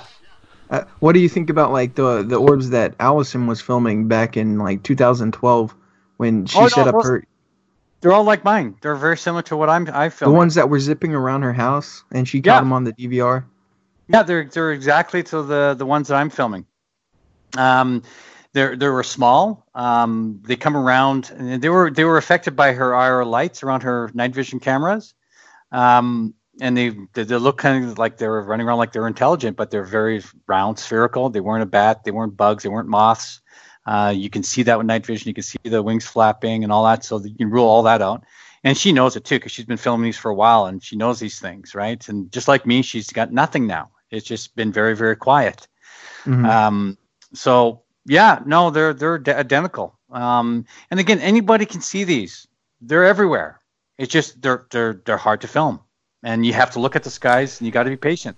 Charles, the first time I became aware of the orb phenomenon, it was really mostly due to ghostly activity, ghost hunter stuff. They were, they point out orbs in rooms and stuff like that, using night vision goggles or night vision cameras. And that's really the first time I became aware of it. Now it's become more and more of a ufology phenomenon from, just the last few years. Why do you think that is? I think there's a lot of I think it had a lot to do with the trend. The trend right now is UFOs. It's coming back like it was in the 70s. I think there's a lot of the social media. You got this Dr. Greer and Stephen Bassett that started the Disclosure Project, and I think there's also this whole spirituality is a big push for that. People are looking to they're getting out of religion and getting to spirituality, and they're looking for something. Mm-hmm. So, and I think this whole orb thing, again, you're seeing it both sides. You're seeing the ghosts, I think, started way before this whole big trend with UFOs. You saw all these ghost adventure shows on TV for the last 10, 12 years. And you never had this kind of UFO fanaticism or trend 12 years ago. I mean, it's always been there, right, but not like how it's been in the last 5-6 years. If not in the last 3 years, it's just been crazy. Yeah, so, the funny thing about that is there hasn't been like a major flap or major event in the last few years. It's been kind of quiet in that sense, but yet it has picked up popularity, especially within, I wouldn't say young folks, but younger folks like mid-30s, early 40s. Yeah. These kind of crowds are starting to get more and more into it, which is good because it keeps the subject relevant. But we went to MUFON, the symposium recently, Crystal, myself. And, what we saw, there were a lot of older folks, 60s and 70s, retirees walking around. And, that was really the bulk of the crowd. And if that's the case, ufology might be dead in the next 10 years.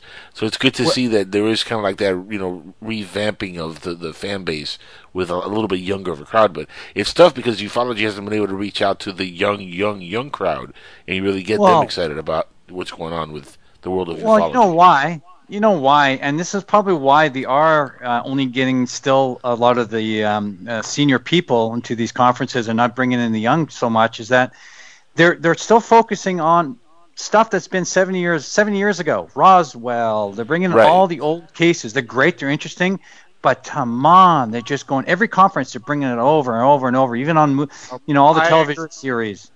Yep, they got to stop that. They want to bring it in. Yeah, the buddy system needs to get, and it is what it is. It's the UFOlogy has become an ugly buddy system when it comes to experiencers trying to get their encounters out or going to these places to get your encounter out, because you got to break through the ice of all the same guys that showed up a week before that at the other one in another state, and it's a sad situation. And you kind of get caught up, like a guy like me right now is trying to get myself out there. It's been very hard for me because he's trying though. He's trying. Mm-hmm. Well, I totally agree with you, and I think another big piece of this, and I'm pushing a lot on this. I'm staying in the backstage a little bit, in the back end there. You don't hear a lot about me. I come on these, a show like yours once in a blue moon. I did one film, as you know, a UFO documentary, and it's going to be out soon. The English is finished version. We just need to get a distributor or network in North America to play it, and you'll see it. It's really great for the newbies. The new people are getting into it, and this is what it's all about. So the problem in ufology right now is that they need to bring in the Skywatchers. They don't bring in the Skywatchers. They just bring in the witness account. This witness did this, this witness did that, and it becomes a subjective, exaggerated a show at these conferences, and it's not a bad thing. It's just that it's about them. It's not about the Skywatcher. It's not about what we're doing, what we need, and what's happening, what's relevant, and that needs to be pushed. I don't need anybody else going and telling my encounter just because that person is the so-called big name, and I have respect for the people. Okay, if they want to they know about my encounter, to go and be knowledgeable, but give me the respect to go and to talk about it and tell in my words and my experience about what happened to me, not from somebody else, Well, and that's the problem. Go ahead. Sorry, Crystal. Just really quick, because, Rich in the chat room made a very good point. He says the reason that they don't bring in Skywatchers is because, and we were definitely talking about this earlier, is because most Skywatchers can't tell the difference between a plane and a UFO. And now drones have also complicated the matter. So it's almost like, I know eyewitnesses' accounts aren't that reliable, but it's almost like they're more reliable than Skywatchers, because Skywatchers aren't, and it's not like there's formal training that you can go to do this, but even you said so yourself, it took you a while before you were able to distinguish what's a UFO and what isn't. So, I think there's definitely hope, but I think it's very hard to find somebody like yourself to go and speak at a conference. Well, no, I agree, and I think it's going to happen. I think after my documentary comes out, and I'm sure I'm going to get the opportunity to do so. But I think there needs to be a level of triaging these sightings from people experienced like me. I'm not just saying it's just me out there that knows everything. No, of course not. There's a lot of people like me out there that are not on the stage, or you don't know about them. They may be on YouTube, they may be not, they may be on Facebook. They're doing a lot of great work, and they're not in the media's eye. They're not in the UFO conference's eye. Maybe their witness account is, as I mentioned before. But I think there just needs to be a level of, triaging these sightings, like going, this is a real legit one. The storyline is this guy's credible. This person's done this, and his videotaped this, and this video is this and that. And you look at it, there's a lot of videographers out there. I'm a videographer, self-taught. I can say I'm pretty good at it. And I did this documentary part of it, co-produced it, and I'm pretty good with the camera. So it's about learning. It's about teaching these people. Even the people that have been skywatching for a year that never had the proper training at the beginning, it's very straightforward to know what's potentially a real UFO, a real phenomena, to something that's mundane. And it doesn't take long once you get that person to teach you, right? I had no one to teach me. I had to learn on my own, so that's why it took longer. So if you got someone that's really interested and really wants to learn, it's just about getting educated, and it's really straightforward stuff. And then the more you do it, of course, the better you're at it, and the more that you're going to actually really film the real thing. A lot of people are filming things that think it might be mundane, is the real thing. It could be the real thing. I agree. It's going to be a slow process, if anything, if that's ever going to change. But it's got to start somewhere. Okay, so for listeners who are out there that would like to get into this and they would like to do it, seriously, like what kind of tips would you give them? Because you also talked about, when you had that first encounter with the orb, you got this sense that it had a consciousness, that you weren't just looking at an inanimate object, that there was actually something there. first question would be, do you always feel that when you're looking at these orbs? And then the second question would be, how do people tell the difference between an orb and dust? Okay. Well, yeah, that's a really easy one. Okay, so first and foremost, not all the orbs I see, I get that sensation. Not at all, because some of them are further away. Just like the orange orb one in June, it was further away and never felt a sensation. But you'll know if you look at my videos. If anybody's listening right now that wants to go to my YouTube channel, you look at some of my videos. You look at those videos. Look at them closely, and look at what you're filming and what you're seeing, and compare them. You will know right away that it's nothing mundane. The way it looks, the way it moves in the sky, you know right away it's something that's really not supposed to be there. If you got a stationary orange light that's like a plane that's coming towards you, you don't know if that's a real thing or not. Well, that's something you need to learn. You need to get a little bit of education in terms of getting the right software, like an application for your nearby airport. You can get all the planes that are coming in your vicinity. You can rule that out with a tap of your finger onto the internet and get to that FlightAware, it's called, into your state, FlightAware your 24liveairtraffic.com. That's it. There you go. Thanks, James. And you'll find out where all your planes are. Not all of them, but most of them. Most of the airline traffic. That's going to give you a nice big bubble of light there that's coming towards you. Of course, sound. There's usually no sound to these at all. I don't think I've heard of anybody that's actually witnessed a UFO that actually heard it. It's always been silent. They're very silent.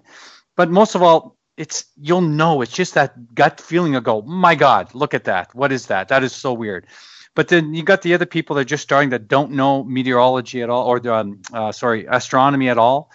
So I would definitely recommend that they get the basics in astronomy. It doesn't have to be a course in astronomy. It just needs to, go on the internet. There's a lot of applications out there to look at the stars. What are the stars? What are meteorites? What are satellites? How do they look like? Most people know what a satellite looks like in the sky. But filming it in the night vision is a different story. So I think in the future, I'm going to be doing some videos on my website at www.static8films.com. And that'll be predominantly the education I'm going to be doing is how to spot a real UFO, basically how to look for a real UFO. Like James has said, I give him a few tips, and it's helped him a lot to actually find these orbs. They are there. And how you look for them is a very specific way of doing them. And it's straightforward. Once you learn how to do it the proper way, you will start capturing these. If you got the proper equipment with night vision, even more so. But you don't need that because they are bright. They are so bright, some of them, and so fast, and they're like a meteor. But a meteor doesn't go, horizontal, straight, vertical, and then go straight up. Meteors don't do that. So that right there, for most people, will go. That is a UFO. So those are the easy ones, right? That's pretty straightforward. And people that are not into this at all, those are the ones that really are seeing them. Unfortunately, lucky buggers. That's always the way. The people who will never report it and never tell anybody they see them all the time. Yeah, and here's number one. To debunk your own UFO orbs and people that are oh gosh, do not ever use flash. Do not use illuminators if you're using night vision. Get those turned off right away because any kind of dust particle or anything, bats, birds, bugs, you name it. Yep. It'll light up, it'll shine, it'll blink, it'll look like an orb, it'll be out of focus, it looks like a round, beautiful orb, and it'll bounce around. A little bit of air current that's in your house. You don't think there's air current, but there is. With dust, you just walk by and oh my gosh. And there's 90% of the orb videos and clips on night vision that are on YouTube are all dust. And people will swear. Let me tell you something, Charles. Charles, what's that? Let me tell you something. I was messing around with my camera one day here, and this is a few years ago, and I had a night vision camera. It was pretty cool, and I was actually recording a little bit in the room, and I turned off the lights and everything, and I started recording, and it's hysterical. Like, it looked like I had a haunted house because it was like there's stuff floating everywhere. Yeah. And this thing was picking it up, and you see like orbs just floating. I'm like, oh my God, I don't know whether to call an exorcist or just start cleaning. I don't know which thing to do. What should I do? That's like when I hear people say that I've filmed 1,500 UFOs. I've filmed all in my bedroom. On this video, there's 300 UFOs, and I'm counting them. They're taken off from the central area in Nevada. Here's 20 of them. No, if it is, then lucky you. And we should be talking to aliens right now if that was the case. It's not the case, and I'm sorry. Some Skywatchers out there might disagree with me.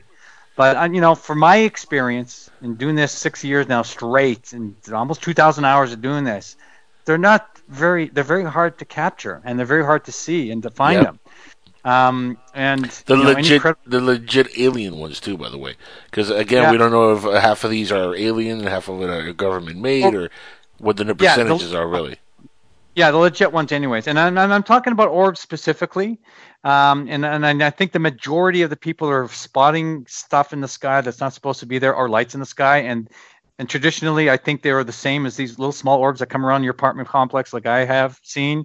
And they grew to a larger size. That blue one validated it to me that these things can grow in size. So what's stopping this thing when it goes up to half a mile up in the sky to grow to a size of a 747 sphere or UFO? It could morph.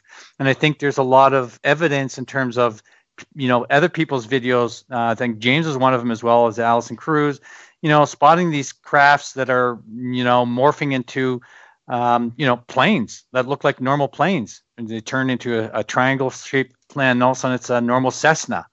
Looks like a Cessna from afar with the light configuration, but is it really? Again, I don't have any evidence to that myself, but these are the stories, and there's a lot of people that are seeing this. So it still needs a lot of research, and a lot more research, and a lot more people out there videoing and recording this, so we can come to a consensus. What is a legitimate UFO that we're seeing consistently throughout the world, and what is not? If I see only one section of the planet, or in North America, or seeing, morph objects that look like planes, and nobody else in the world is videotaping this over a 2-year period, let's say, as an example, then maybe that's not what's happening. Maybe that's not real. And that's just an example. Maybe it is, because, I know some people in Australia that are seeing these things that look like a plane, but they're really not a plane, because they come by, there's no sound at all. Again, was a plane too far to hear it? It's funny you mentioned that. It's the second time you mentioned the UFOs and the no sound. And I've heard that from folks before, especially from abductees, where they're seeing a ship or they're seeing a light, but they never hear anything. Yeah, and what part of the technology do you think that would cause that? There'll be no sound whatsoever, because if this is a huge ship, it may be like not that far on top of you. There has to be some kind of a noise or. Well, that's it. The technology, and that's what they're saying. It could be electromagnetic, right? Or a different kind of propulsion we're not familiar with. But if you have something that's got like 0-point energy that they're talking about, the Dr. Greers and all the other scientists, that there's this energy out there, well, that could be it. And they have that technology. We have it. I don't know if that's true or not. I mean, I'm not going to vote yes to that. I'm not going to even vote that there's aliens on this planet. The phenomena that's out there right now seems to be extraterrestrial, but we really don't have that evidence to really say for sure. But there's tons of people out there, and people in the military, and you got this former minister of defense here in Canada. I forget his name, Paul Hellyer. He's saying there's 4 distinct alien races. He's just reciting all the books that he's read. Honestly, I don't know. I don't know if I believe him to a point. But he's got credibility. But I don't know. Charles, it's funny because I've run into that where I've talked to a lot of folks on the show here, and even in private, and just talking to folks within the ufological community. And is that even a word, Crystal? Ufological? No, that's as a fellow author, you can make it up. You just right? You are author approved. You're filling me on that one, because you're actually a published author. You feel me on that one, right? I am. That's a good word. Okay. I feel you. That was a good word. All right, ufological community. Even within this community, it's funny because I've often come to see that that it's bizarre, but there seems to be like a divide between people that want to believe and don't want to believe, and want to hoax, don't want to hoax. But there seems to be a popularity in making money. Now, have you found that there seems to be an uptick in people coming into this field just to make money off of it? Yes, absolutely. And again, there's nothing wrong about making money in the industry if it's used for the industry. You want to use and put it back in there to get the answers. If you're not working and you're looking for a job, and it becomes it's a conflict of interest in my mind if you're doing this full time as a money thing, because you'll start losing your perspective. Because if you're going to make money, you need to have results. And with this industry, you can't expect to get results every time you go out and sky watching. Have this and have that, depending what you're doing to make money on this. You know, a lot of people in the UFO circuit, you know, they make, I don't know if they make money. They're out there volunteering their time, a lot of them, to present at these conferences. But the UFO conferences themselves is a money-making machine, right? I don't know how much money they make. I don't know. But you got to make money to have the next conference. I totally get it. And I think it's fine. But then you got the hoaxers that are making all this money. That's all wrong, of course. But, you know... Which brings us to, like, channels, for example... It brings us to channels like, for example, Third Phase of Moon. Those they got to stop. Yeah, we got to throw them out. Here we have a channel dedicated to, like, you know, showing you UFO videos, which 99.9% of these are clearly CGI made, and it's funny because you can kind of tell as a graphic designer or a designer of video or an editor of video, you can kind of tell, like, patterns that people use over and over again when they design stuff over and over again for different type of shots, because everybody has their style of filming and editing. You know, and you can kind of see where certain things are similar, even though they're completely different, you know, backdrops or backgrounds or whatever. And you can kind of tell on some of the videos that they've put out there, similar styles in the way that these things are shot, in the way they're presented. And not only that, of course, you know, the cousin brothers or triplets or whatever. I mean, I don't trust those guys. They don't sound legit to me. You know, the whole presentation of Third Phase of Moon just sounds very bogus and. Well, no, they are. They're completely bogus. Which is horrible. By the way, are you going to be at all at the UFO Congress coming up this February? I want to, but I can't afford to. With the American dollar strong to the Canadian dollar, I might go there because I'm supposed to do a Skywatch with a group of real credible people. Maybe a couple scientists might be going. We're going to some place in Arizona that's not public. On someone's property. They want to keep it that way, but I was invited and to bring my SMU there with all my equipment. And, you know, it depending if I can save enough money to go, I'll probably know in January, probably at the last minute. But the whole conference itself, I can't afford to. You know, I'd love to be able to stay in the hotel there for 4 days and take part of the whole conference, you know, and I'd even love to present there and present some of my material and some of my UFOs, because honestly, I haven't seen a lot that are really amazing UFO videos. At Indians, I've only been to one conference, but from what I've seen on the internet, there's not a lot. I mean, there's some of the people that are filming, or the people like myself, grassroots, you know, sky watchers, that have real good stuff, and it's not being shown at these conferences. So again, this goes back to, you know, getting the sky watchers presenting and being at these conferences. You know, that's the buddy system. Yeah, totally. I think there needs to be a conference that's just all about the Skywatcher and the movement. It's a movement, because if you're going to get more evidence, you need to get the evidence that's today, that what's going on today, not yesterday. Yesterday is not going to give us any more hints to what this. We got it all already. It's there. Now we got to compare it to what we're seeing today, and with the technology, everybody has the access to this technology today. We never had even 10 years ago. So having that in the public's hands right now around the world, and you got all these people my age, younger, the 20-year-olds now going out there and filming these things. We need to get them together. And there's two things. I think this group needs to get out, and it's starting. There's a lot of interest, and a lot of people are buying equipment. It's starting. It's a new movement that's coming out. We need an injection of money for these people to get the equipment, or at least get the learnings, to get to go to these conferences, or at least have that conference for them, so they can present their material and stuff like that. And then two, we need an association. And there's this one that just started, and it's called the International Association of UAP Researchers. You might know him, Ted Rowe, Erica Lukes, and someone else from MUFON, and a couple of other people that started this organization with Dr. Haynes. It's from NARCAP. I don't know if you know Ted Rowe. I've heard the name, yes. Yeah, he works for NARCAP. He's the executive director there. And Dr. Haynes, and this great, I've heard this name before, is Massimo Teodorini. I can never say his last name. He's Italian. He's an incredible scientist. I listened to his interview a couple of days ago, and he is amazing. He's got experience on these UFO, on these orbs. And he's done a couple of sky watches out in the Arizona area, where I'm going to be going, hopefully, if I can get out there in February. So definitely I would recommend people to look at this website. It's IAUAPR.org.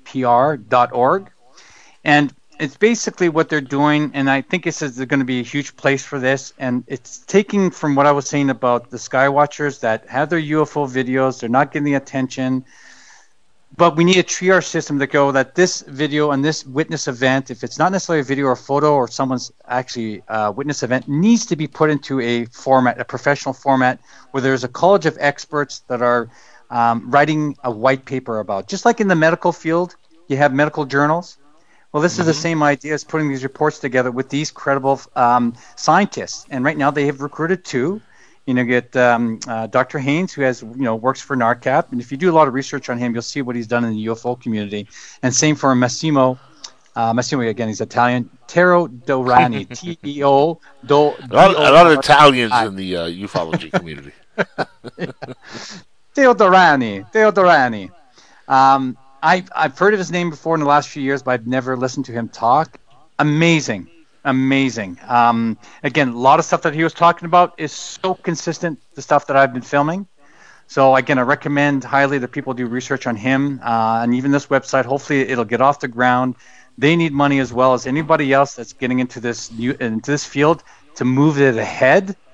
Like myself. Oh gosh, I would love to have just a couple of $1,000s to go to that event and do that Skywatch, bring my equipment and film what I've heard. Again, the scientists have been there and filmed these lights that they see them quite frequently, and not just orbs of light like I'm seeing here, but other things which are like crafts, triangles, et cetera, et cetera. I mean, I would love to see. I would love to see a presentation of your work at one of these conventions. Like like I said earlier, me and Krista went to the MUFON symposium this past year in Orlando, and one of the best presentations I've seen in person was our good buddy Alejandro Rojas, who has put together an amazing presentation. And UFO Congress, of course, is something that Open Minds runs.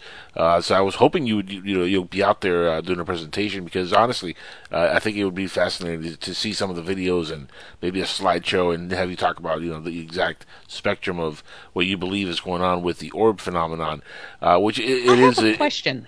Before we run out of time. Crazy thing, but go ahead, Crystal. Yeah, real quick, I have a question because, I've heard this a lot, and, we always say that, there hasn't been this big spectacular event. We haven't seen any, compelling footage. We're all waiting for Independence Day, right? Correct, yeah. What if we're expecting too much? God, I hope not. You see orbs constantly, and if you just think about what they are, that's fascinating in itself, especially if you get into the depths of, the ones that you were close enough to where you actually thought there was something there.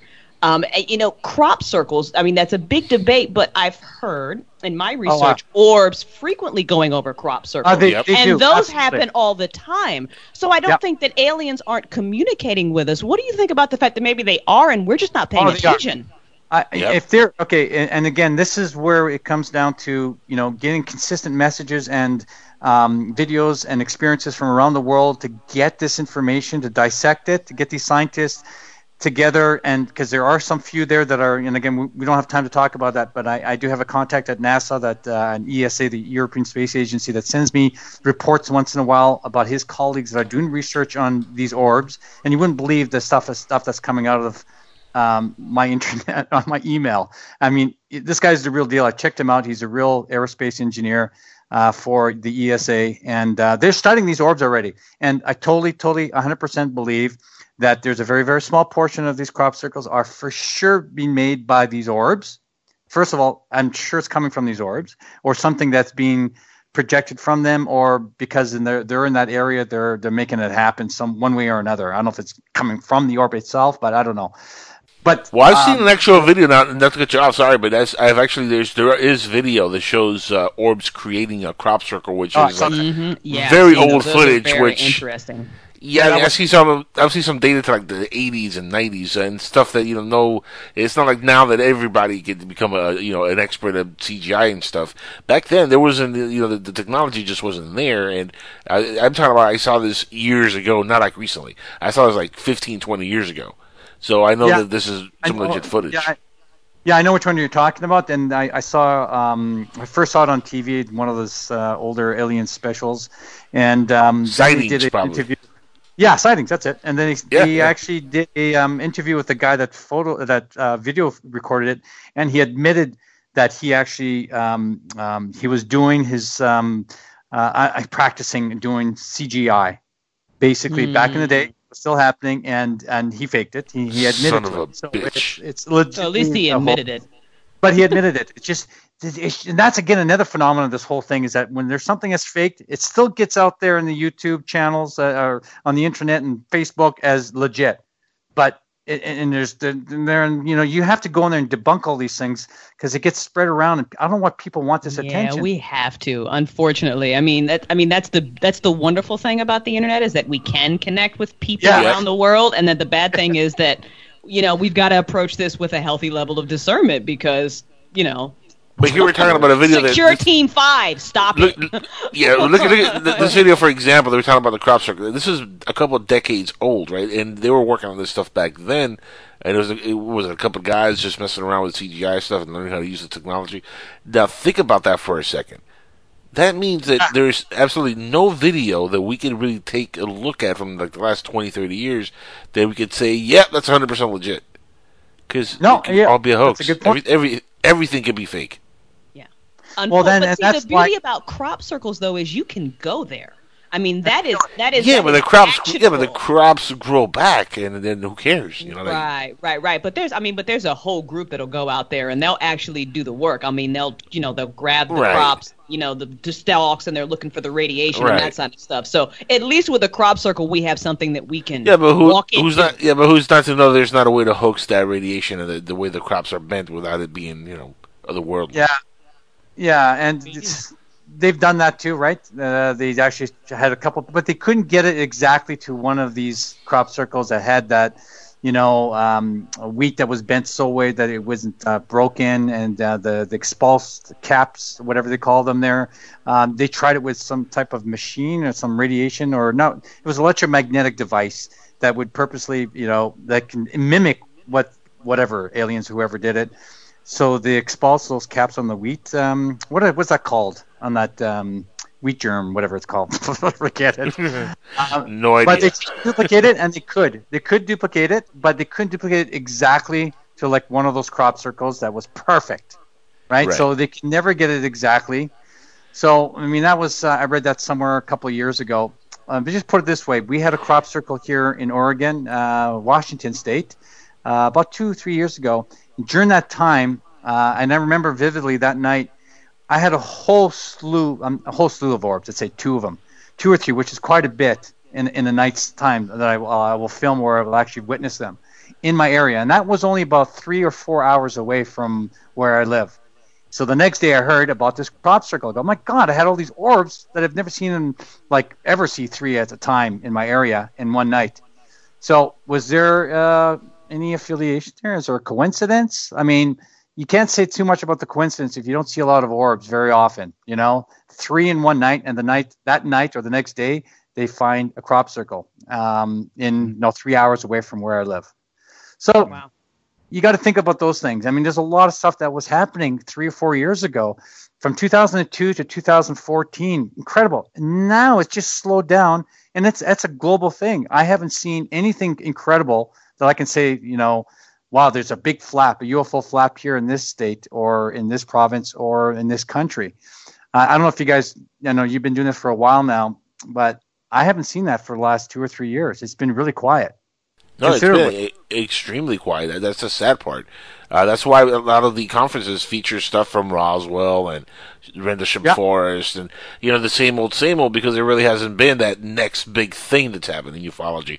And unfortunately, every time we have something big that comes out, it turns out to be a hoax, like the alien autopsy video in the 90s. Everybody thought that was real. Next thing you know, it's fake. That blew my mind. When I first saw it, I was like, "Yeah, there you go. That's an alien being that's being autopsied. That's gross. That's disgusting." And then I come to find out it's all it's all fake. It's stuff like that, which reminds me, by the way, of Bigfoot and the Bigfoot phenomenon. Every time there's something about Bigfoot that comes out, it turns out to be fake. Like the guys who had the Bigfoot in the fridge. Remember that, guys? Yeah, and they shot him. It's the same thing. Unfortunately, ufology, Bigfoot, they run into the same paradox where, every time something good, juicy comes out, it's fake. So that's why it keeps it in that same kind of laughing, comical, thing where people don't take it serious because it is, it always turns into like a fake event. Like somebody thinks it's always a hoax, it's always fake. And to me, that's the main issue with ufology and with Bigfoot and with all these phenomenons that we have here. Unfortunately, we don't have any legit stuff ever come out. And that's why, again, and to answer the question earlier, this is why all these conferences feature Roswell and Rendlesham Forest, Jesse Marcel. I mean, this is why we go back to these stories and Travis Walton, because those are the only ones we kind of hold on to and say, well, we still believe these stories. Yeah, and because it's interesting, and people that never heard about it before will listen to it and get interested in the field and try to learn more and get into the wave, into the trend, and in a way that's okay. I appreciate that, but it's just over and over and over, and that gets me into my next point here is that I'm involved right now with the one of first of its kind in Canada, a paranormal study with the university here, Simon Fraser University. It's one of the biggest universities in Canada, with the professor of geography out at the university. He got funding from the federal government for a 4-year study on Bigfoot, ghosts, and UFOs. I'm his UFO guy. I'm his go-to guy. My God, man, I hope he finds something. Yeah, and so... No, it's a great study because I'm going to be able to work with a whole bunch of PhD students that are going to learn about the subject, and also I'll be working with a team of UFO or Bigfoot hunters, and I'm going to be going with them in the field, bringing my gear, and see if there's an affiliation or any kind of association with sightings of Bigfoot with orbs in the bush out in there in BC, because there's a lot of Bigfoot sightings here, and there's a lot of orb sightings. And UFOs, regular UFO, nuts bolt type of triangle sightings out in the forest here in BC, in beautiful British Columbia. Mm-hmm. So I think I'm really excited about this. I think it's going to open the door a lot to some professional people that are going to be graduates in different fields. And I think I'm going to get involved with the astrophysicist. I forget his name now. I'm going to be introduced to him. Hopefully I'll get him to learn a little bit more about what I'm seeing, and hopefully he has an open mind that I can use his equipment. That's number one.